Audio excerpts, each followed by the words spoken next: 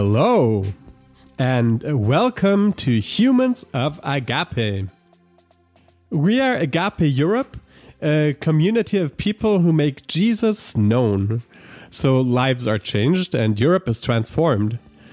We want to bring spiritual hope and help to people from all walks of life. I am your host. My name is Jochen Geck. I work in the Berlin City Hub in Germany. And I'm curious to hear about what God is doing across Europe. In today's lockdown lore, we once again want to take about 10 minutes to hear from one of our famed humans of Agape, who shares one story, one idea, or one verse that seemed relevant for this time. This time round, we travel to the great city of Berlin, Germany, to hear from Barbara Jackson. Barbara is a fierce leader of the campus ministry and a rockstar mom, and she talks about those moments when in lockdown life, the meaningful and the menial collide. Here she is. Thank you very much for having me, Jochen. It is an honor to be part of the Humans of Agape Club. My name is Barbara Jackson, and I grew up in beautiful southern Germany and now live in the great city of Berlin with my husband Stu and our little son. A good story. Don't you just love a good story? The people who can tell great stories are often the people who do what I like to call walk into the story. In every situation in life, there is this imaginary line. Some people stop at that line, and some people cross that line. They turn that corner. They talk to that seemingly crazy person. They ask another question. They keep walking, and then they find themselves in a story. And I love hearing those stories. As humans, we're made to live in a story. God invites us to walk into His story. His story is so much grander and more glorious than any of the small stories that we could write for our own lives. That's one of the reasons why I love working for Agape, because I get to be a part of God's bigger story. I get to be a part of what He's doing in students' lives around the world. I get to be a part of the grand story where the God of the universe calls people into a relationship with Himself. But if I'm honest, recently it has been hard to feel like I am a part of God's bigger story. Instead, life has often seemed small and insignificant. Out there is this world in great need and much turmoil, yet I feel so limited in my ability to help. Is the little bit of what I'm trying to do making any difference? Is it meaningful? Is it significant? Instead of traveling to all the different corners of Berlin, for example, to meet with staff and students, I'm at home. Instead of coaching at Agape's cultural training in Budapest, I'm at home. Instead of adventure, the repetitive tasks around the house.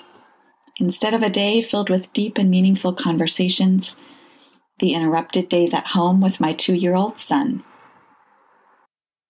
I've wrestled with wanting to do things of significance, where somehow I could measure their meaningfulness. And honestly, I have resented the interruptions that seemed to keep me from doing those things. I wanted to live in the grand story of God's kingdom, but instead I felt trapped in the small stories of my days.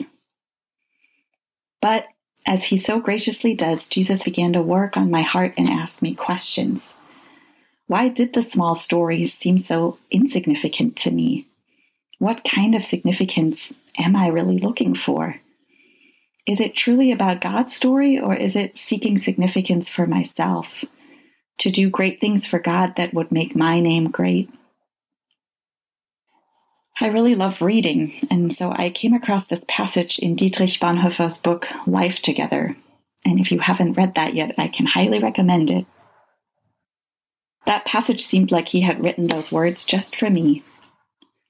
Let me read a quote to you. Here is what Bonhoeffer says. We must be ready to allow ourselves to be interrupted by God. God will be constantly crossing our paths and canceling our plans by sending us people with claims and petitions. We may pass them by, preoccupied with our more important tasks, as the priest passed by the man who had fallen among thieves, perhaps reading the Bible. When we do that, we pass by the visible sign of the cross, raised in our path to show us that not our way, but God's way must be done. It is a strange fact that Christians and even ministers frequently consider their work so important and urgent that they will allow nothing to disturb them. They think they are doing God a service in this, but actually they are disdaining God's crooked yet straight path.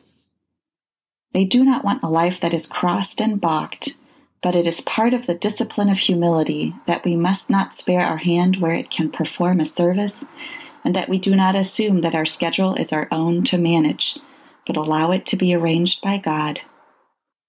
Only where hands are not too good for deeds of love and mercy in everyday helpfulness can the mouth joyfully and convincingly proclaim the message of God's love and mercy.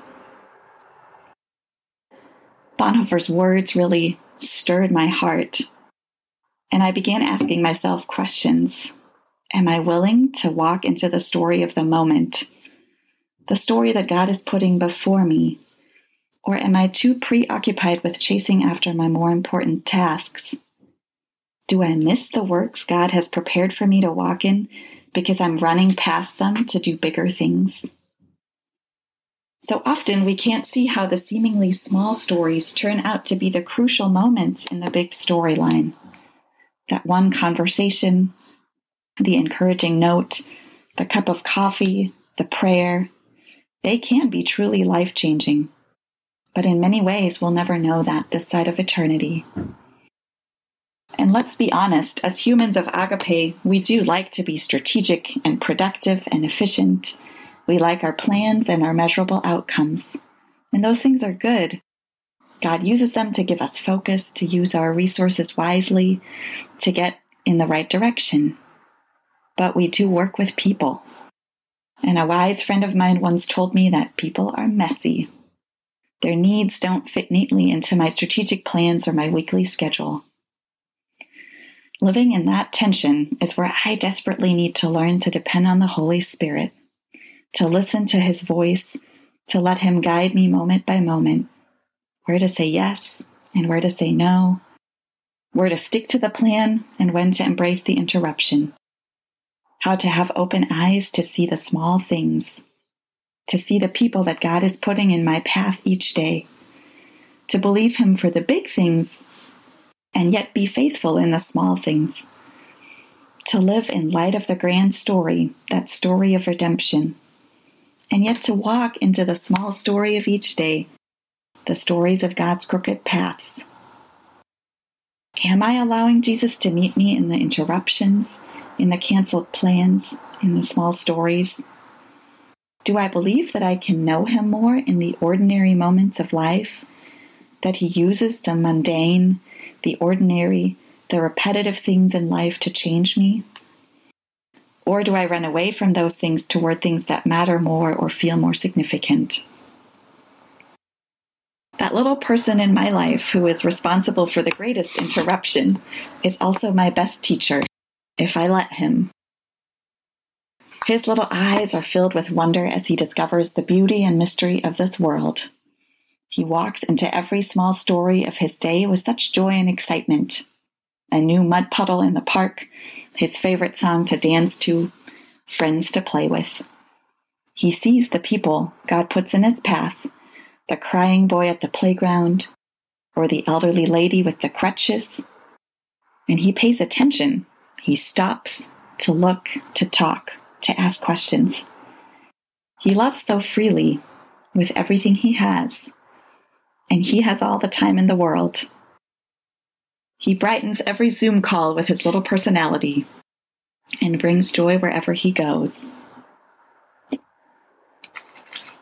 But among you, it will be different. Whoever wants to be a leader among you must be your servant, and whoever wants to be first among you must be the slave of everyone else. For even the Son of Man came not to be served, but to serve others and to give his life as a ransom for many.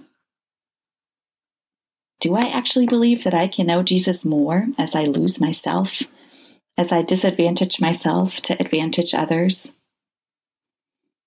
And then I love this picture, this thought. Am I willing to actually give Jesus the pen each day to let him write the next chapter of the story? And do I believe that he writes each small story into the grand, glorious story of his kingdom? That was Barbara Jackson. She co-leads Agape Student Ministry in Berlin with her husband Stu. If you like this podcast, why don't you take a minute and send a message to your friends to recommend it to them? And it would be really helpful if you could share our Instagram stories. Speaking about social media, you can find Agape Europe on Facebook, Twitter, and Instagram, or check out our website, agapeeurope.org. I'm Jochen Geck, and this is Humans of Agape. See you next time.